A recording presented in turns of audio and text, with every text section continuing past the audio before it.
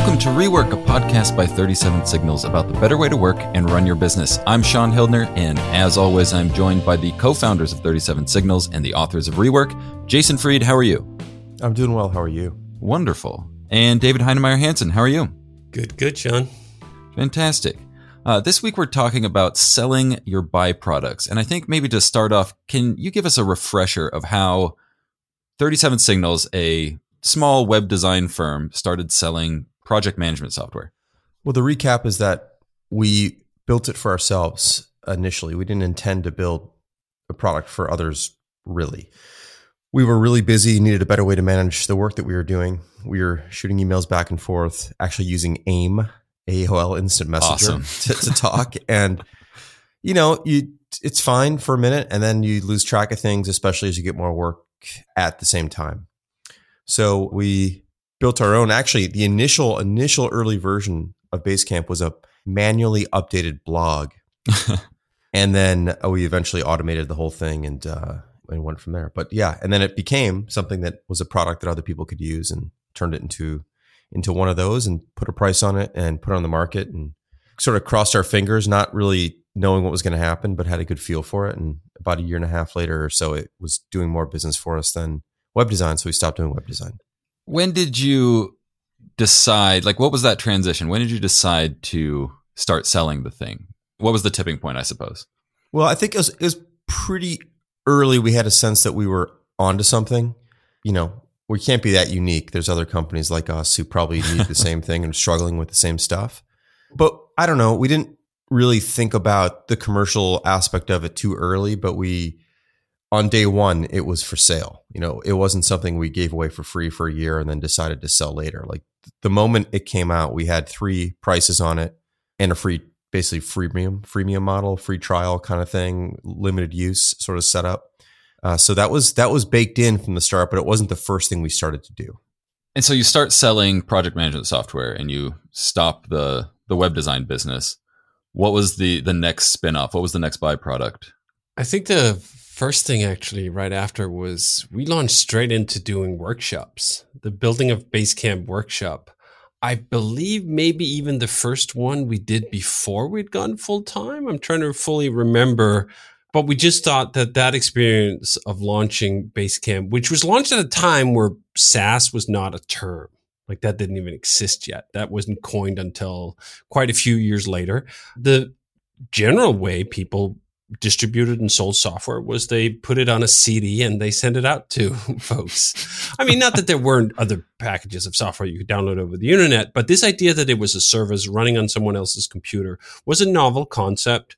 And we thought that the experiences we'd gone through building this SaaS business before it was SaaS was something that seemed so good, so obvious in so many ways that this has to be the future.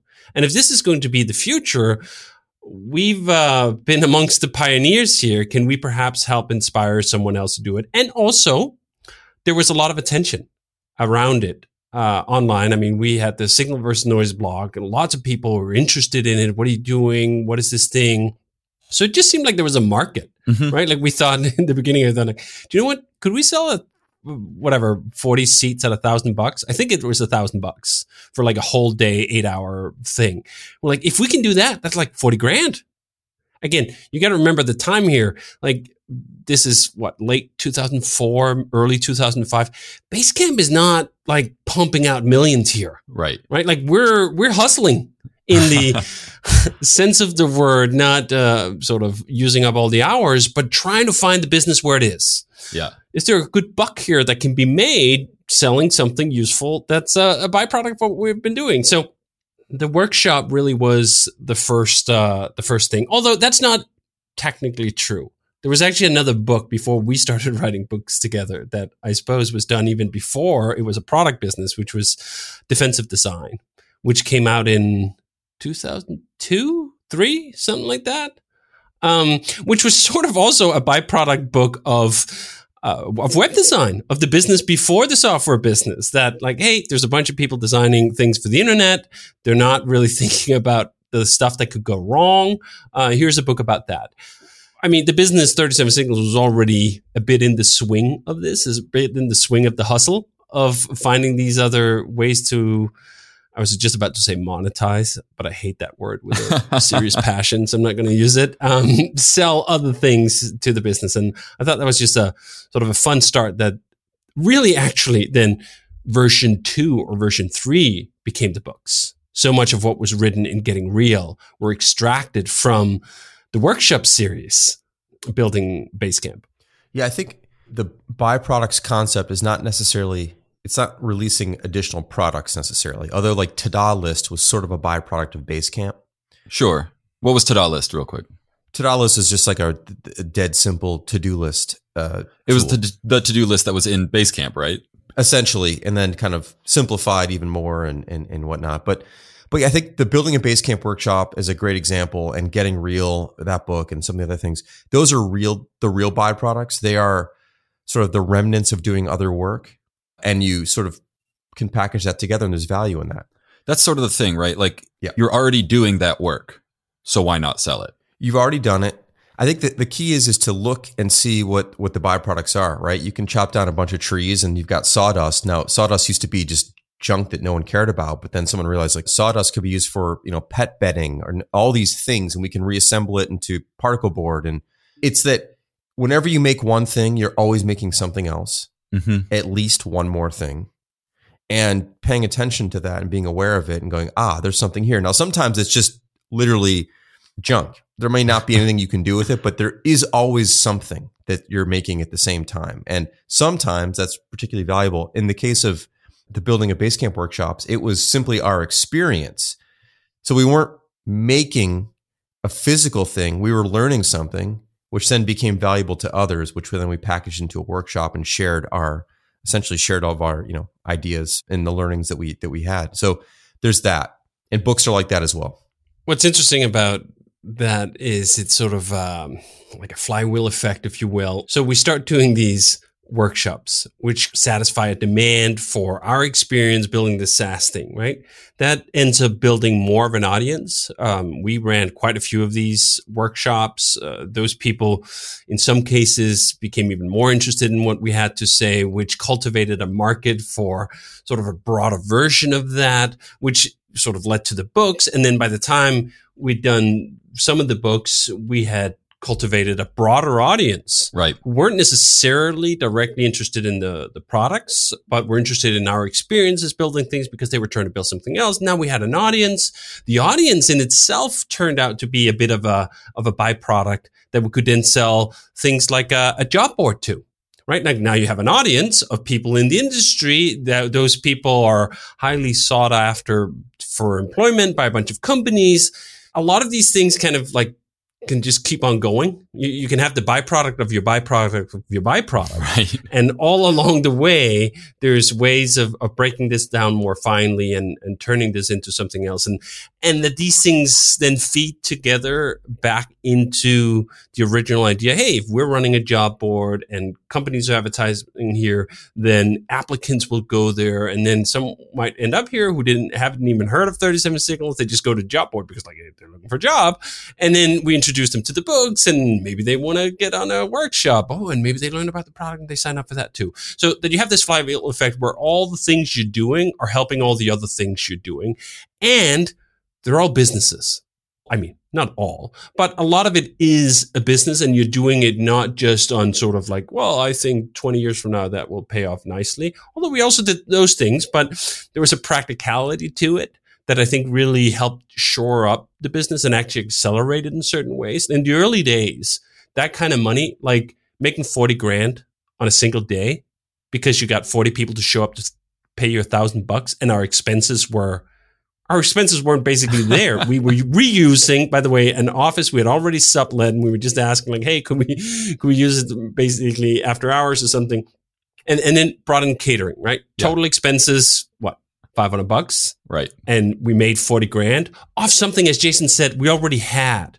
These experiences we've already lived. We weren't developing a complete curriculum from sort of thought scratch. Right. I remember Jason and I would often sit like the day before we're doing a new version, like, all right, let's run through it. And then we could produce 8 hours of material because this was stuff we already had inside us. Yeah.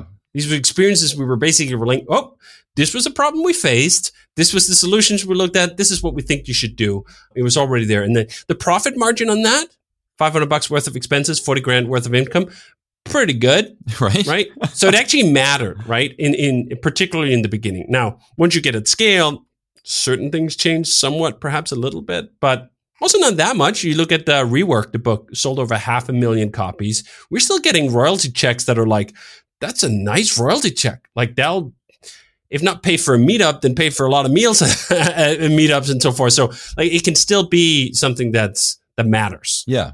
And to add to that, we still do this. So Shape Up, which is our latest book, which details our process for building software, is something we've developed over 20 years of trial and error and figuring it out and figuring out a unique, novel approach to doing this. We could have kept that to ourselves, but we wrote a book about it. And we've put out some additional supporting materials about it. And we continue to talk about it. And we continue to do it and refine it. And we answer emails about it and all those things. And Shape Up is free online to read. We don't even make anything off that because it's really more about like, let's just share this methodology. There is a paperback book that does cost something, but basically it costs essentially.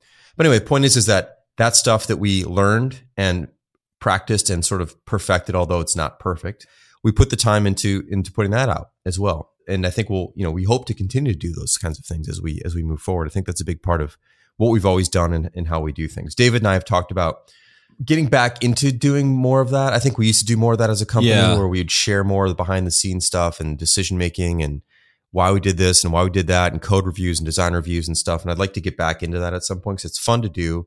It's also it's educational for yourself. Whenever you have to explain something to someone else, you learn something and it's useful. Well, it seems much more difficult, at least to me, to find these byproducts in the software world than, let's say, you're a lumber mill and you can see the physical byproducts everywhere. Do you have any sort of insight into how you search for and find those byproducts in a non-tangible environment like software? Well, I think the first thing to recognize is that there's almost certainly something there. I mean, God, Rails is a great example of this, right? Maybe David could talk about that, but like Rails is really a byproduct of building Basecamp. And look what that byproduct has done. Now, it's not every day you're building a new programming framework by building something else, but there's something.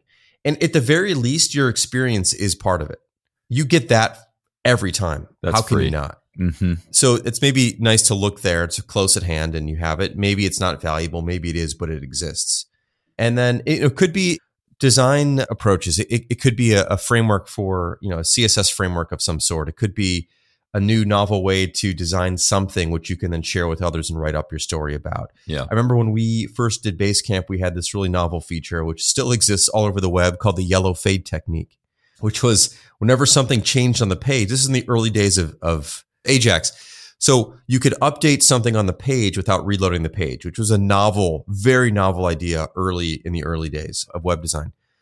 And the thing is that people didn't expect that. Most people expected the page to reload. So they expected to see something different when the page reloaded. But when you didn't have to reload the page and you just changed an item, like adding a new to-do or checking a to-do off, you had to highlight the fact that something happened. Right. So we would highlight this, we'd blink the change yellow and fade it out to nothing, basically. That was something that we did. And we go, this is a cool technique. This is really useful. Let's write this up on our blog. And it became something that pretty much every other product used. And many of them still do. We didn't sell it, but we did it. There was something there. We sort of codified it by writing it up and sharing it and explaining why it's valuable. And then that helped make other people's products better, that were unrelated to ours. Yeah, I think this will tie into Rails pretty well. It's not always about selling to make money. And as David was saying, a lot of this comes back into the later chapter of Everything is Marketing, that these byproducts also help the main business. But David, do you want to talk about the creation of Rails and what you did with that? Yeah, I think that is a great way of framing it. Like you're selling your brand here. You're selling some goodwill, or you're buying some goodwill with these things you're putting out in the world. What I often look at is like, why would we not do it? Right. Right? Like all this stuff is there. It's just laying around. What do we get from keeping it secret? For example, Rails. I'd build all this stuff out that we needed to build Basecamp. And it was like, so let's say we don't open source it. What do we get? Is this sort of some secret business advantage that'll give us this huge, unique leverage that will then put all competitors out of business because they don't have it?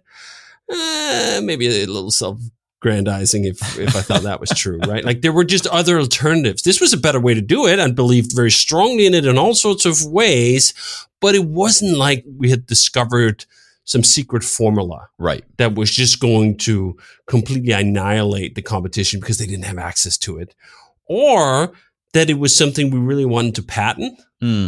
Part of this is, I think, this whole idea of selling your byproducts, both whether you sell it for money or you sell it for brand awareness or whatever, comes to me naturally as a participant in the open source community. We share the cool stuff we find. We share the cool stuff we build. And like the world is better when that's how we approach work, because I looked at all the things that I had gotten out of that, right? Like everyone else who'd shared all the open source that we couldn't have built Basecamp without open source. There's just no way. Yeah. There's no way that one individual on the technical side working at a small company that didn't have massive funds could have built SaaS without open source databases, without open source web servers, without open source programming languages. If we had to pay licensees for all this stuff, it would just never have happened. We would never have gotten off the ground. So there's that sense of it. But I think you also got to be careful not stretching the term sell too much. Like sometimes it's just sell. Hey, you have something that's valuable. And in fact, this idea of, for example, our experiences almost have a chance of having more of an impact because we have the confidence to sell it as a product. It's kind of like the same thing where a company knows what to do, but they have to buy a consultant to tell them what to do because that gives them the permission to do the thing they wanted to do all along, right? It has some gravitas. A price gives something gravitas. This isn't just like free shit. I mean, there's also something to that, and I mean, we have all these other things. But I thought there's an aesthetic that I really like about, like, do you know what? This is a coherent body of work. If you take the workshops, the 8 hours of material we put in there, they were fucking worth something. There were a bunch of people, and I know this because I've heard from them, who walked away from those workshops who had legitimately learned something that made it more likely that their business would succeed, that they would grow their business, that they would do something else. Where I'm like, let's have a fair transaction here, right? Let's have a fair transaction that, like, we have some valuable experiences. We're putting some work into presenting those in a structured way that you can turn it into something that makes a difference in your business. And you're going to pay us for that. Yeah. And that's how that should be. And that's fair. And it's better on both ends. It's better even for the person buying it in certain instances that this is not free, because it creates this obligation that I actually should pay attention. I should listen. I should give it a go, because otherwise I've wasted my money and I don't want to do that. So sure, I'm in. Sure. Well, perfect. I think that's a pretty good place to stop. We do have another listener question if you want to tackle that. This one was sent in by Abner. Hi, I just wanted to ask about some of the principles or heuristics you might apply when pricing your products. Also, like, does this fall under the bucket of making the call quickly in order to unlock more progress? Or does deciding what your product costs one of those rare exceptions that deserve, extra deliberation? Thank you. Big fan of the podcast. Very timely question. I know we were just talking about pricing last week too. We've been talking about pricing. David and I and Elaine and a few other people here at 37 Signals have been talking about pricing now for a few months, because we have some new ideas. So Basecamp's basically been priced the same way for a number of years here, which is one plan, $100 a month, unlimited users, unlimited projects, the whole thing. And we are ready to try something else. And so we're trying to figure out how to do that. What is the thing? What is the other thing? How do we test it? Do we test it? Who do we test it on? There's a lot of questions. I think pricing is probably one of those things that does demand more. Well, I guess it depends. I should say it depends on the state of the business and the scale of your customer base. It depends on a lot of things. If you're just brand new, I would just go with something. And if you're just kind of still small and it's not really going to affect that many people, I would keep going with things. I wouldn't overthink some of this stuff. But at our scale now, we kind of have to. We have thousands and thousands of people signing up every single week for Basecamp. We have tens of thousands of paying customers.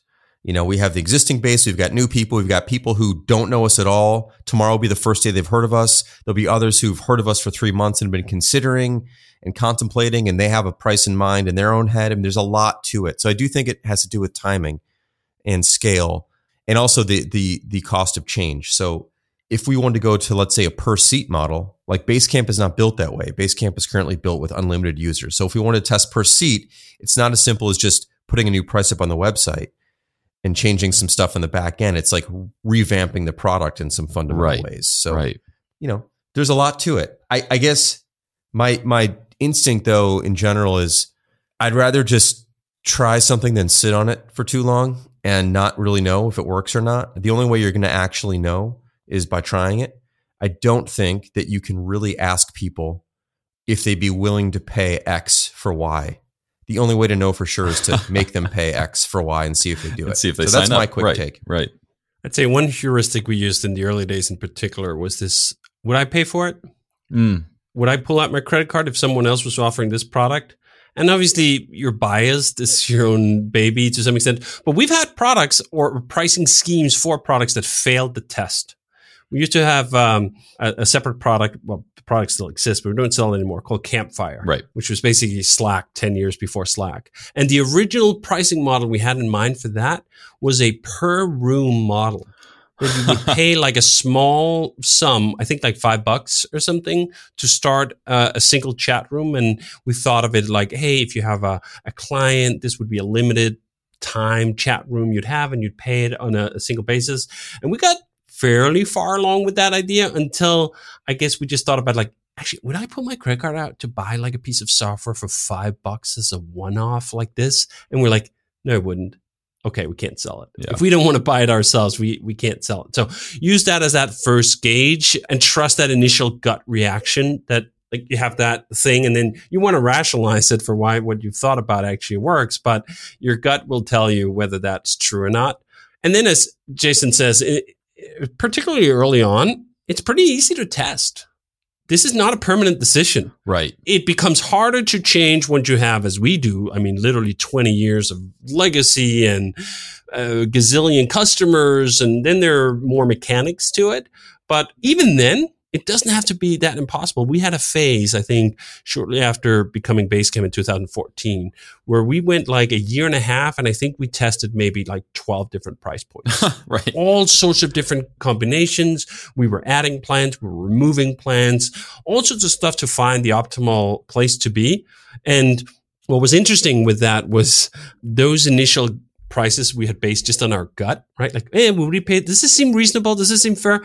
They were actually like kind of pretty good in the sense that there was a substantial amount of price elasticity. If we were changing the prices, we'd see a change in sign-ups and so on, where you go like, I thought it would have been easier, right? Like this was one of the things, like we've never tested these prices before, and we walk in and we do a bunch of tests, and I'm just expecting, here's a free 20% increase on the business, right? Like it should be easy, right? Like low-hanging fruit. And after, I think like 9 months or a year or something, we were like, damn it, this wasn't as easy as we thought. But then later, when we went to the single price, we did make a huge leap. We did again test it before we announced it and so forth. And that, at least at the time and at the moment, it was quite clear, okay, that worked. Going to a single price that was substantially higher, at least at the moment, we made more money overall. But hey, you get to change your mind, particularly early on. Like how many customers do you have? You have 1,000 customers? You have 10,000 customers? Oh man. Life is easy. Right. When that's your scale. You really get to just change the speedboat any minute you care for it. Well, perfect. Thank you, Abner. If anyone else out there has any questions for David or Jason, leave us a voicemail at 708-628-7850 or record a voice memo on your phone and email it to hello@rework.fm. And that will do it for this week's episode. Next week, we're talking about when to launch. And spoiler alert, it is early. And I hope to talk to both of you about that next week. For now, I want to say thank you, David Heinemeier Hansen. Thanks, Sean. And thank you for joining me, Jason Fried. Thank you, Sean. We'll see you next week.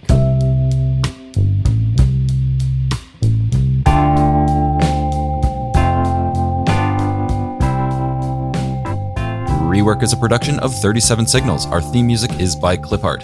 We're on the web at rework.fm, where you can find show notes and transcripts for this and every episode of Rework. We're also on Twitter at Rework Podcast. If you're following along with the book, next week we'll be discussing the chapter Launch Now. And if you like the show, I'd really appreciate it if you would leave us a review on Apple Podcasts, Spotify, Overcast, or wherever you're listening to this.